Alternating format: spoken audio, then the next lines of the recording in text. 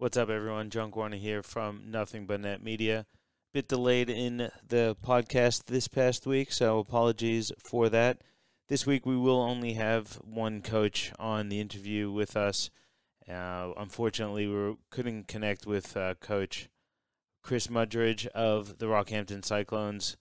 We had to reschedule a few times, and then unfortunately Chris had to go in for a bit of surgery up in Townsville. So, Chris, we wish you all the best and a good, quick recovery. Hope everything is okay, and we'll definitely look to catch up with Chris at some point in this preseason. But we were lucky enough to be joined by the Cairns Marlins head coach, Jamie O'Loughlin. Jamie, thank you so much for chatting to me. Yeah, good day, John. Absolute pleasure to be here.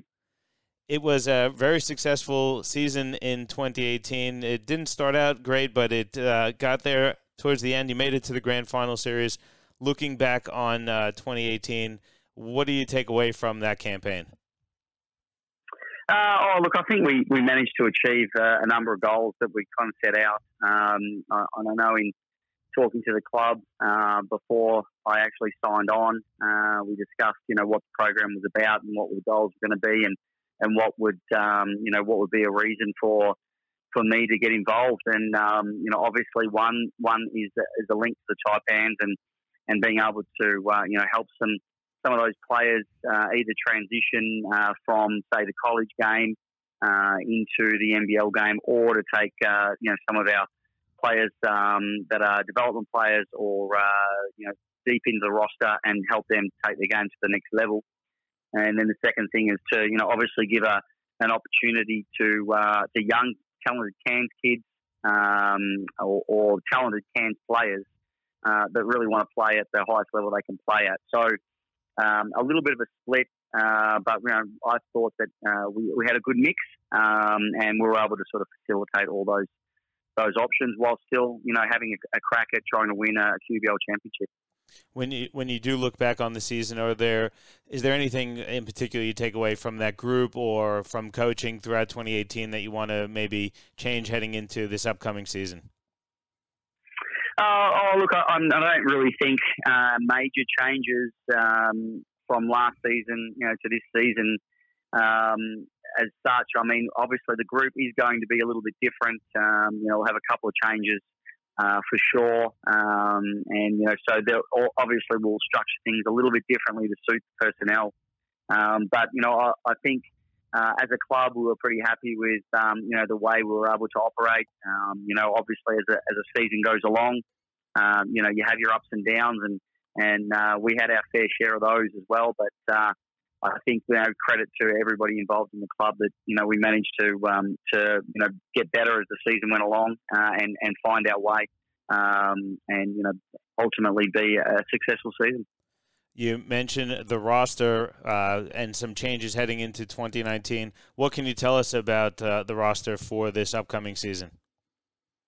Yeah, look, I mean, one of the exciting things for us is that we've been able to retain some of our key personnel, some of our key young personnel. Anthony Fisher, who had moments in the QBL in previous seasons where he'd really shown his talent, but really hadn't been able to have a good, strong run at it. He had that chance last year, and we had structured the team specifically around him and around his development initially before we knew who else was going to be on the team, and helping him to try to progress his game and grow as an elite point guard. And so we're really happy to have him back, and I'm sure that he's going to take that next step this coming season. Christian Jelena, who I think was outstanding. His first year in this competition, and he'd been come off the back of a college career and then some time with the King as a development player, but hadn't really played a lot since college. So for him, it was exciting to get to play a lot, but also to be in a role of high responsibility. And so again, I hope for him that this season is to take that next step in his evolution. And Fabian Krislovich, who we brought. He came back from college, had a very, very successful career at Montana, and although he missed the first few games, really as soon as he arrived, he was able to have a really positive impact around the team, and he had a couple of cameo performances for the Taipans in the NBL season just gone. So, it looks like there's a bright future ahead for him if he continues to develop the way he's going. That's a tremendous trio, and those three players in particular I thought were huge for you heading into, particularly in that finals run last season. So to have those three back is huge. I know last season you did go down the import route. You had Michael Nuelue, who was really good, especially in the final series for you guys. Are you looking at imports for 2019? Yeah, I mean, our first thought, and it was the same last year, is that we'll look to fill the roster with Australian players that are either potential Taipans or Cairns local guys, and if we can't fill a roster that's going to be in the best interest of all players, then we need to look outside of that that space. And I think the decision around Michael was that we really just couldn't fill that position and allow the other guys to play their best position. So we needed to look at that, and we were really, really fortunate in being able to find him, and he was tremendous for us. He really was as advertised and grew with the team, and I've got nothing but praise for him. He's in Spain now and doing really well, and we'll keep in close contact with him. Same deal this year. We've looked really, really hard at players to be able to fill the front court spaces. We feel confident about our perimeter spaces, but was probably more looking at who was going to be with Fab there in the front court. And ultimately, we've decided to head down the import pathway again. So we'll have one import player in the front court. That's just it's yet to be public, so we're just going through the final stage of that right now. But I would suggest that probably in the coming days that'll be all official, and we'll be able to make an announcement on who that is. Well, that's exciting. So we've heard four guys. Who else is filling out the roster? Who else will we see on the courts for the Marlins this season?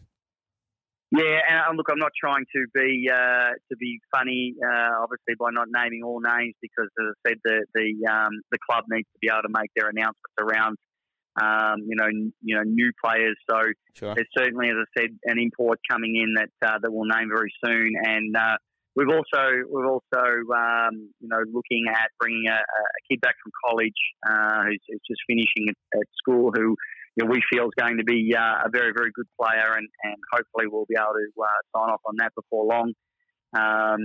But to be honest, after that, it really is our local guys, and some of the guys like the players like Jacoby Hunter, Joel Matisek, Jared Pryor, who are three very, very positive role players for us last year, have certainly done a good amount of work in the off season, and are really pushing for maybe even a bigger role in this coming season. And then we've just had a very, very large group, to be honest, working with us over the last month or so, which is probably guys that fall into that under 18, under 20, and under 23 sort of bracket for the most part. But it's been great to see some of the elite talent that Cairns has to offer in that space. So there's a good chance that one or two of those guys are going to find their way onto the roster, but right now they're just fighting it out.